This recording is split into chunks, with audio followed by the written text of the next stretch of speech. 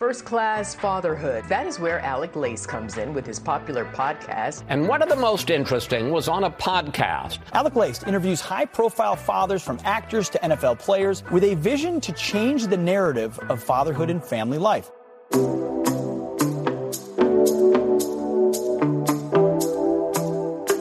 Welcome, everybody, to episode 628 of First Class Fatherhood, a family-made media podcast. The NASCAR racing season is heating up as the playoffs are just about to get underway. And today's guest on the podcast is a legendary NASCAR driver. Kyle Petty joins me today on First Class Fatherhood. Kyle Petty comes from the most legendary NASCAR family. He's got a brand new book out right now that talks about all of it, titled Swerve or Die, Life at My Speed in the First Family of NASCAR Racing. Kyle's grandfather, Lee, was a pioneer of NASCAR racing, and his father, Richard Petty, is the greatest NASCAR driver of all time. But what is it like to grow up in the shadow of Lee and Richard Petty? And what is it like to lose a son to the sport you love so much? That is the tragedy that hit Kyle Petty when he lost his son, Adam Petty, on the racetrack. We are going to take a deep dive into all of that. How do you rebound? How do you move on? Kyle opens up about all of this in the book and in this interview. I highly recommend the book, Swerve or Die by Kyle Petty. Even if you are not a NASCAR fan, it is a true American story about trials and tribulations and ultimately a fatherhood journey that is continuing to be written. I'm absolutely honored to have him on the podcast today. Kyle Petty will be here with me in just a few minutes, so please stick around for the interview. And today's interview with Kyle Petty was recorded on video and is available for you guys to watch on my YouTube channel. So if you'd like to watch today's conversation between the racing legend and myself, please subscribe to First Class Fatherhood on YouTube. Link is in the description of today's podcast episode. All right, and if you are a fan of NASCAR racing, boy, do I have an awesome guest announcement for you guys. One of the best in the business right now, Joey Logano, will be joining me right here on First Class Fatherhood. So make sure you lock it in for that one to come, and follow me on Instagram at Alec_Lace for all the other upcoming guest announcements. Next week, though, we are going to be getting ready for the NFL season, and I have got two NFL Hall of Famers joining me here on the podcast next week. So as I said, follow me on Instagram at Alec_Lace for the upcoming guest announcements. If you get a chance, I would really appreciate it if you could help me spread the word about the podcast to every father in your neighborhood or in your contact list. Let them know about the show that's here celebrating fatherhood and family life. So let's go. Start your engines. Kyle Petty joins me right now on First Class Fatherhood.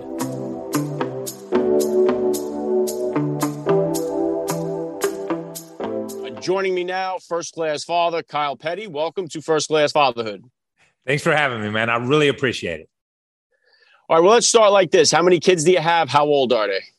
Okay, so I was married once before, and I had my oldest son, Adam, was killed in a racing accident. He would have been 42.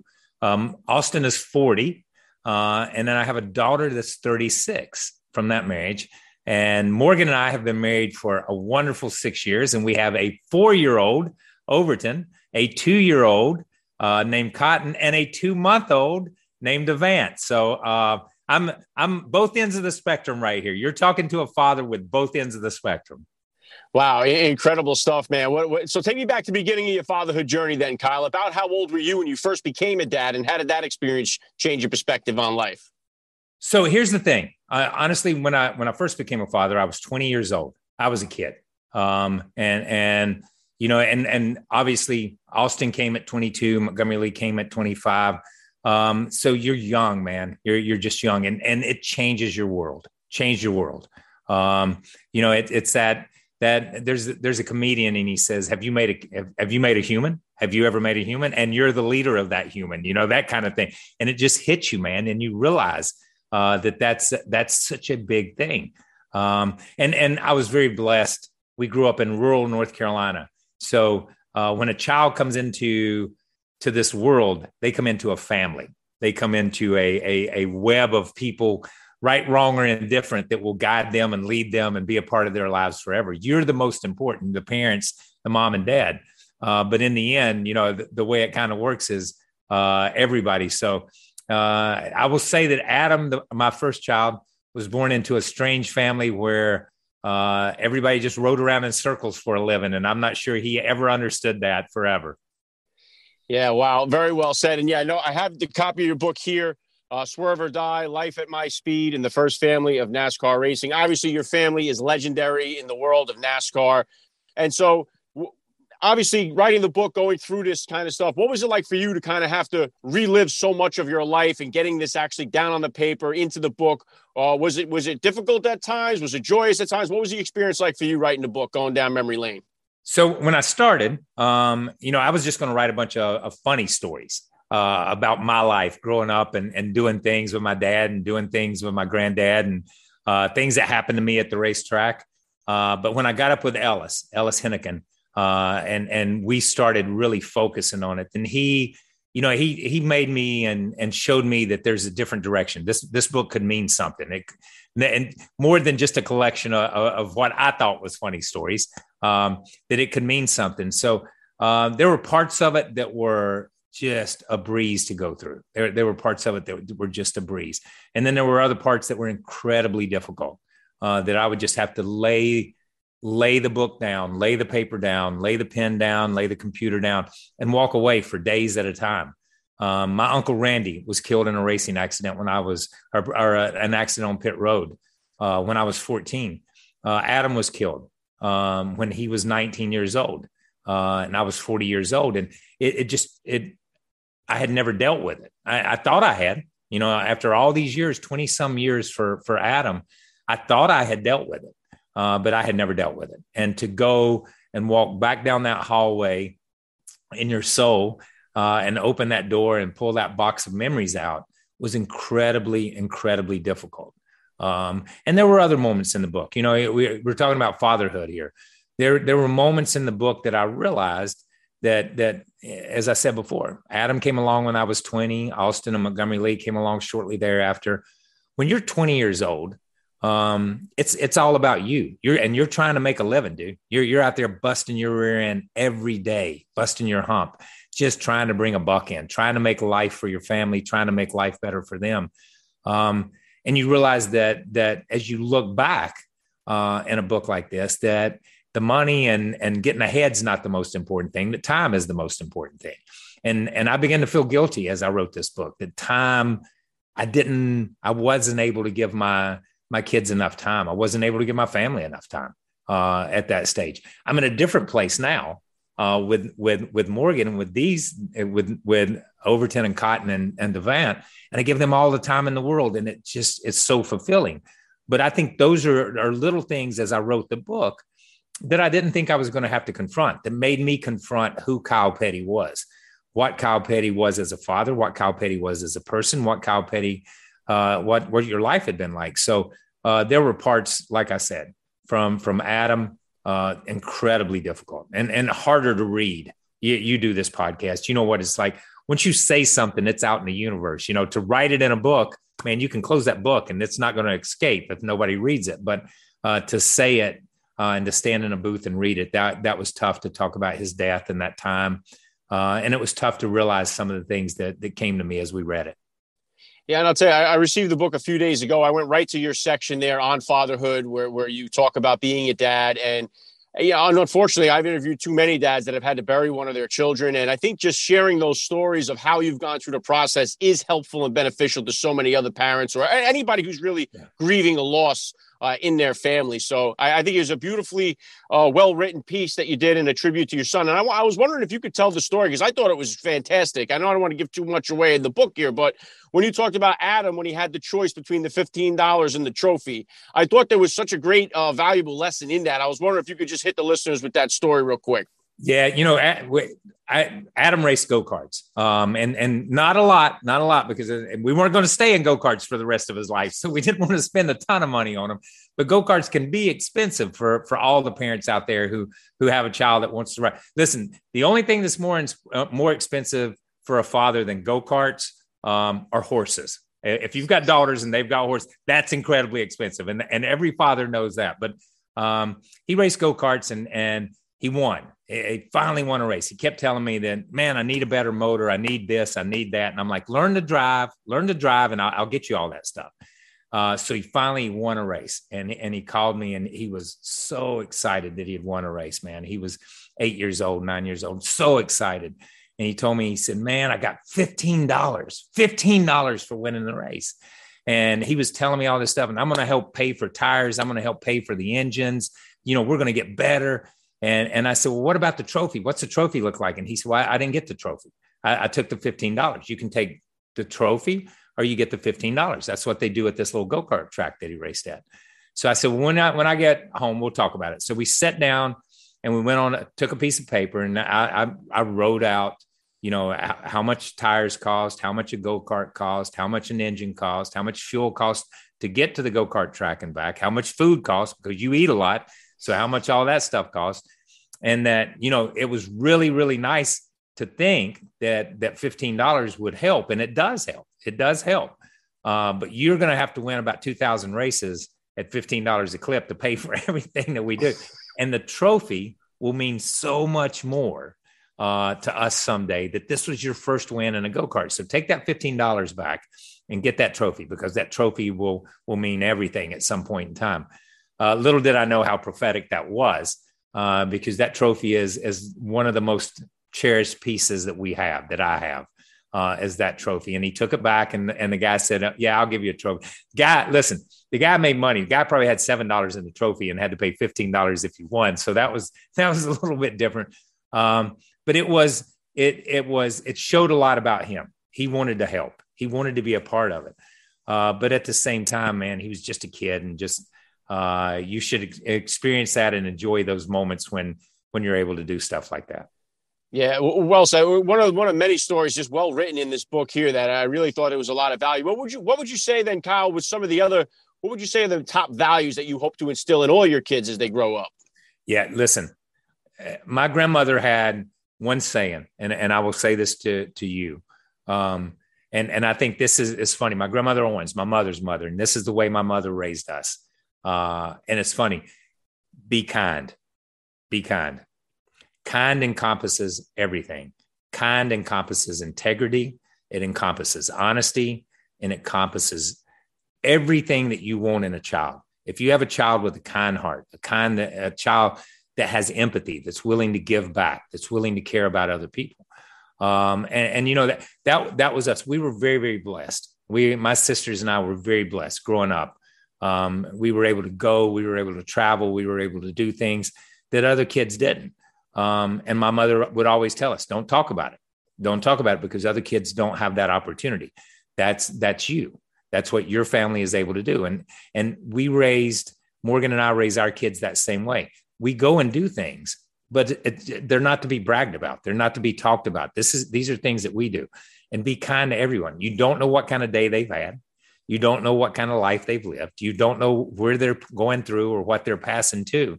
So just show someone kindness. And I think for me, that's been the way I've tried to live my whole life. And that's the one value for me that I've always tried to instill. Share. It encompasses everything, and my grandmother was right. It's that umbrella word that really you can connect everything back to kindness. And, I'm very, very blessed. Overton has started school, and the teacher, one of the first things the teacher said was, he's the sweetest, kindest little boy. And I'm like, man, that just makes your heart just swell. And Austin and Montgomery Lee have grown up, and I have grandkids, and they're the same way. And I think that comes honestly from my grandmother to my mother, and hopefully we will pass it on to another generation. Yeah, really great stuff, Colin. I know just for myself, there's nothing better than getting that compliment from somebody who's been with your children and then talks to you at the end. The last thing you want to hear is that they misbehaved or they disrespected in some way. But when you get those positive feedback, it does so much for your ego or your confidence as a parent. So it's so important. And one thing, I bring on a lot of obviously successful people on the podcast here, like yourself. And one of those things, like I recall, some of the racing guys, like Mario Andretti came on here. I know he has kids that followed into the racing world as well. And it's so many of the dads that I've had on have just crushed it in their particular sport or whatever it is that they're doing. And then to have children to kind of have to come up. I know as sons, we always want to impress our dads. We want to do what they're doing. You grew up with a father that was already, he made a name for himself, was a legend in the sport. Talk to me just for a second about that. How did you kind of make sure that your kids didn't feel that pressure that they had to follow in your footsteps, live up to your kind of expectations or something like that? And how did you kind of balance that relationship? So it was really easy. And I hope they've listened. I do. You pray they listen. I think my other kids did. I hope that Overton and Cotton and Devant listen. we were very, very blessed to have my mom and dad and to have the grandparents I had. And they told us early on, when we were growing up, and especially as I started to race, you are Kyle Petty. You are not Richard Petty, and you are not Lee Petty. God does not create clones. God creates people. He creates individuals. You're going to be different. No matter how much you try to be the same, you're going to be different. So don't try to be the same. Just be who you are. And that was the freedom that we had growing up. That was the freedom that we had to be guitar players, to be farmers, to be teachers. My sister's a teacher. She taught for 32 years, to do whatever we wanted to do, and that they would help us in any way they could. So I never tried to be Richard Petty. I tell people, and I will tell you, if you could have my granddad sit down in this seat and you ask him 5 questions, and then have my dad sit down and you ask him 5, and then you have me come along and you ask me the same 5, and then you ask Adam the same 5 after me, you would end this conversation, you would end this interview and say, well, we just had 4 guys that don't even know each other on as guests, and they answered all these questions. And to me, that's a compliment. That is a compliment, because that shows that we were able to think different, to be different. And I tell people in a funny way, but in a dead serious, true way. I grew up in the shadow of Richard Petty, the greatest race car driver, as far as I'm concerned, NASCAR driver that ever lived. And people want you to be Richard Petty. They want to project their hopes and dreams and aspirations. I'm not a projection screen. I'm Kyle. You can project all you want to, but I'm going to be who I am. That's just all I can be. But at the same time, when I got out there on the racetrack and was competing with my dad, there were 40 other guys who weren't Richard Petty either. There was only one Richard Petty. You talked about Mario Andretti. There was only one Mario Andretti. That's a level of greatness that few achieve. And you've got to understand that that's a rare thing that comes along every now and then. And that may not be you. You can strive for it. That's what it's there for, to give you something to a goal, to give you something to try to reach. But, I wasn't the only one. As I'd look around the garage area when the race was over with, and we were all standing somewhere different. And he was hoisting a trophy and celebrating. It was one of those things. I wasn't the only one over there. I was in the majority, not in the minority. So it wasn't as hard as it could have been. If I had tried to be him, I don't know where I would be. If I didn't have the parents and have my mom and dad and have my grandparents to instill those goals in us and those values in us, to try to be a clone, just be yourself. Yeah, so important too. And I think just as like the general public here, or we kind of get the sense if we see somebody whose kid, oh, well, that makes sense because their dad did it. Like I've had a lot of Navy SEALs on here. And I would imagine like if your dad was a Navy SEAL and you're going through, it would probably make it that much more harder for you because everyone expects you to already make it. So it's like the bar is already set there and all you can do is disappoint or let down at that point. So I think there's pressures that we don't see from the outside looking in that are more challenging, I would imagine, than we think. Yeah, I think it's that same old thing. And I will say this again, that they're just inherited.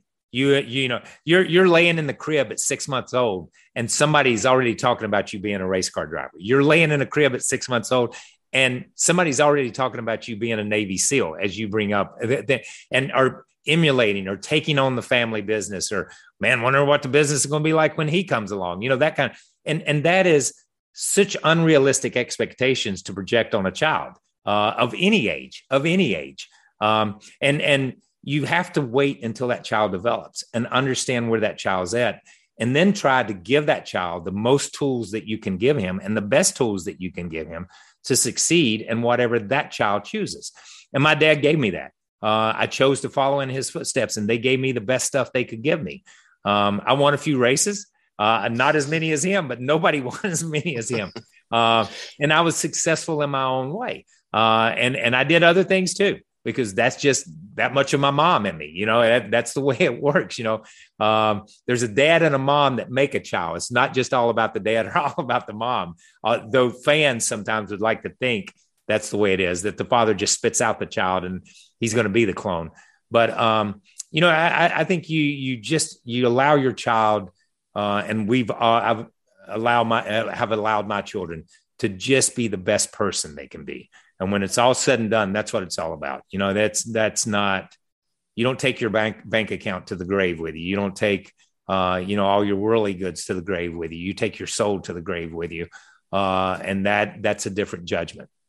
Yeah, right on with that, Kyle. And talk to me then about your discipline style as a father. Is it what type of disciplinarian are you as a dad, and is it different than the discipline style that you grew up with? You know what? It's kind of the same right now with little kids, and it's fascinating. Okay, because my mom, I'll go back to my mom on this. All right, is that when you're a child, there's a reason they call you a child, okay? Because you're not developed. You're not an adult. And I'll never forget going to school, and I could not grasp this because my mom had always kind of let us be who we were. You're in the third grade, and the teacher would say, you're in the third grade now. You need to act older. I'm in the third grade. You know what I mean?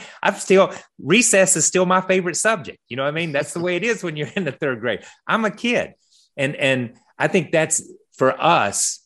And Morgan and I, especially with our children now, it's let them be kids. He's a 4-year-old. Don't lose sight that he's a 4-year-old. He can't reason. He can't think. So you need to sit down, talk to him, explain things. We do a lot of explaining. And that's the way my discipline has always been with my other children. Explain why this is wrong. Explain why this is out of bounds. Explain it. You hope that a lot of this was explained before they went out of bounds so that they know there's that guilt. There's nothing worse. My grandmother did this to me one time. Worst thing that ever happened. I was spending the night with my grandmother once, and I snuck out of the house. And it was like 9:30, and I just went down the street to play around the basketball. It wasn't like I did anything, but I snuck back in. It was about 11:15, and she was sitting in a chair when I walked through the door. And she was like, your mother leaves you here for me to look after. It's my responsibility to make sure you're safe. And what you did broke a trust, and what you did could have been really bad. And I'm not going to do anything. I just want you to think about that. I was crushed. You know what I mean? I had hurt my grandmother, and I was crushed in that moment. She could have physically disciplined me. She could have grounded me for the rest of my life as long as I stayed with her. But that's not, she just threw a couple of words out there in that nice, quiet little voice she had. She stood 4 foot, 11 inches tall. So she was a little woman. She just threw it out there, and that was it. The hardest discipline I've ever had are moments like that. And that's kind of the way that my mom was. And that's the way I take it and have taken the approach with my kids. Is there are moments when you have to be incredibly stern, and it hurts your heart a lot more than it hurts theirs.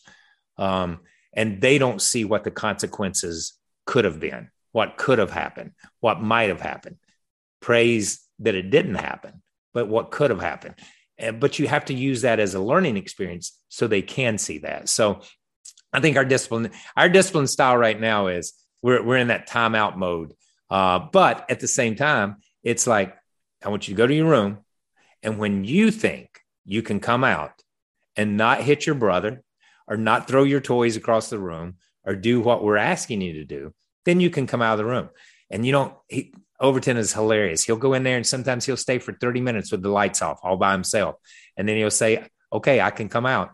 And sometimes he'll go in there for 2 seconds. And it's like, I'm good. I can come out now. But at least you're starting that process of getting that in his head that going to your room is a disciplinary action. Yeah. Yeah, really, really well said, Kyle. And it's funny because my father had me when he was 50 years old. He had me later in life. So I had brothers that were in their 20s. I have a nephew older than me. And they always kind of rib me like, oh, you're getting the better because dad's older now. You have it easier than we had it, that type of deal. So what would you say is the biggest difference for you being a father now to your kids as opposed to your first set of kids? I think that's it. I think you are a different father. I'm not going to say you're a better or a worse father, but you are a different father. Because like I said, at 24, 25, listen, I'm just trying to get to a racetrack and make a living. I'm just trying to bring a buck in. I'm just trying to be able to do things so you can have a go-kart, so you can have a bicycle. I'm thinking material things. I'm thinking that. I think you get to an age, and it's not about material things. It's about life's lessons. It's about understanding the world. And I wish I had known and had that approach when I was younger. I wish that I could have done that. I was probably as a disciplinarian. No time out. Just go to your room. That's it. Don't come out until I tell you can come out. You were probably a little bit different from that part, but I think that I wish there was a balance. I wish that I had known a lot more. It's that same old crazy saying. I wish I knew then what I know now. And I really do. Sometimes I think, and I've said this since having Overton and Cotton and Devant, is God gives you children at the wrong end of your life. You should spend that time, and you're still a kid at 20, at 25, at 30. You're still there, man. It's about you. And at some point in time, it switches to your parents. You respect your parents in a different way. You look at them in a different way. You look at the world in a different way. And you look at the kids that you do have or your grandkids in a different way. So I've been blessed to be able to experience that. But because of that, it makes me have regrets about my first kids, because the one thing that I wish, if I could go back, I would just give them time, just a lot more time than I was able to. Yeah, great stuff. And I want to bring it up again. Swerve or Die, life at my speed in the first family of NASCAR racing. Talk to me about Richard Petty, the grandfather. What was your dad like when you started having kids? What kind of, was he a support system for you guys? Because I know from my wife and I, my parents both passed away before I became a dad. My wife's parents were estranged, divorced, and out of the picture. So we kind of just leaned on each other. Didn't have that grandfather or in-law influence. Who was Richard Petty, the grandfather? How was he when you started to have kids and become a family man yourself? The worst. And I say that joking. Here's the thing. So when we were little, when we were young, it's like, I want a go-kart. No, not going to get a go-kart. I want to go here. No, we're not going to Disney World. We're not going to do any of that. You know what I mean? We don't have time. We race. We do all this stuff. So as soon as the grandkids come along, they're like, we want a go-kart. Oh yeah, we'll get 3. That way we can race around. Yeah, I'll drive one, and you can race your granddad and we'll race around the driveway. So instantly we have go-karts. We want to go on vacation. Sure, we got plenty of time. Let's go on vacation. They'd take the kid. So everything that you didn't give your kids, they would just go to my dad and my mom, and my mom would give them. So that's why I say they were the worst. And you'd say, just temper it a little bit. Help a guy out here, man. There's nothing I can give them for Christmas. You've given them everything all year long. That's the way it is. But they are great grandparents. My dad, my mom, she passed away a number of years ago, but they were incredible grandparents. I think they looked at it that way too, that the things that they couldn't, the time that they couldn't give to Sharon and Lisa and Rebecca and myself because of our lifestyle and what we were doing, they did give to the grandkids. They doted on them with time, not so much with all the material stuff that I joke about, but they did dote on them with time. And to this day, my mom, as I said, had passed.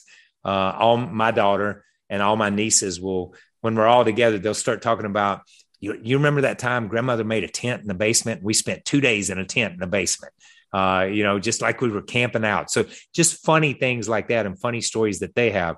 But almost all their stories are about spending time with her and her teaching them how to cook and things like that. And the same way with the boys, it was going to the racetrack with my dad and hanging out and walking through the garage area and standing on top of the truck because he didn't drive at that point in time. So it was just a time element. Yeah, very cool. And obviously you've crushed it in your racing career. You got the new book out now. What's next for you, Kyle? What kind of projects? And I know you got the young kids. What are you working on now? What's next for you? I do. I'm an analyst for NBC. I do that. I have a show on the Circle Network called Dinner Drive that I do, which is a lot of fun. But I'm going to go back, and I know this whole interview, the theme has been time. And that's it. What's next for me is to raise 3 little boys. And that has been a priority. That has been a priority since Overton came along, is to be here for him. And then when Cotton came along and Devant came along, is to be here. To be here when they learn to ride a bike for the first time, to be here when they play t-ball for the first time, to be here when they experience sports. And that's what's next for me. That's the priority. Now I play music, and I do my analyst stuff, and I do these other shows, and that takes away. But I'm at a stage in life where I'm able to work my schedule where I'm only gone for a day, and then I'm back to put them in bed. I'm back that night to have supper with them, to sit around the table and talk and see how their day was at preschool and things like that. So for me, it's like we've sat here and we've talked full circle.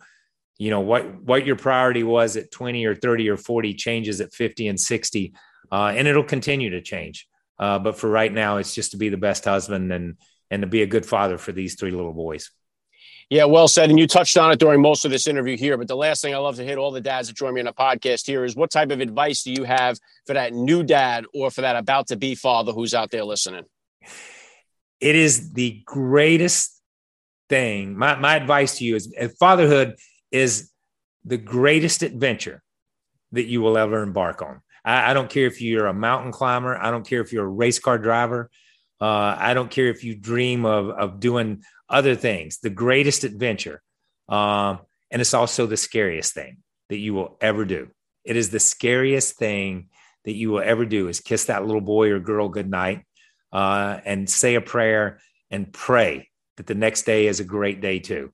And you do that every day for the rest of your life, no matter how old you are and no matter how old your kids are.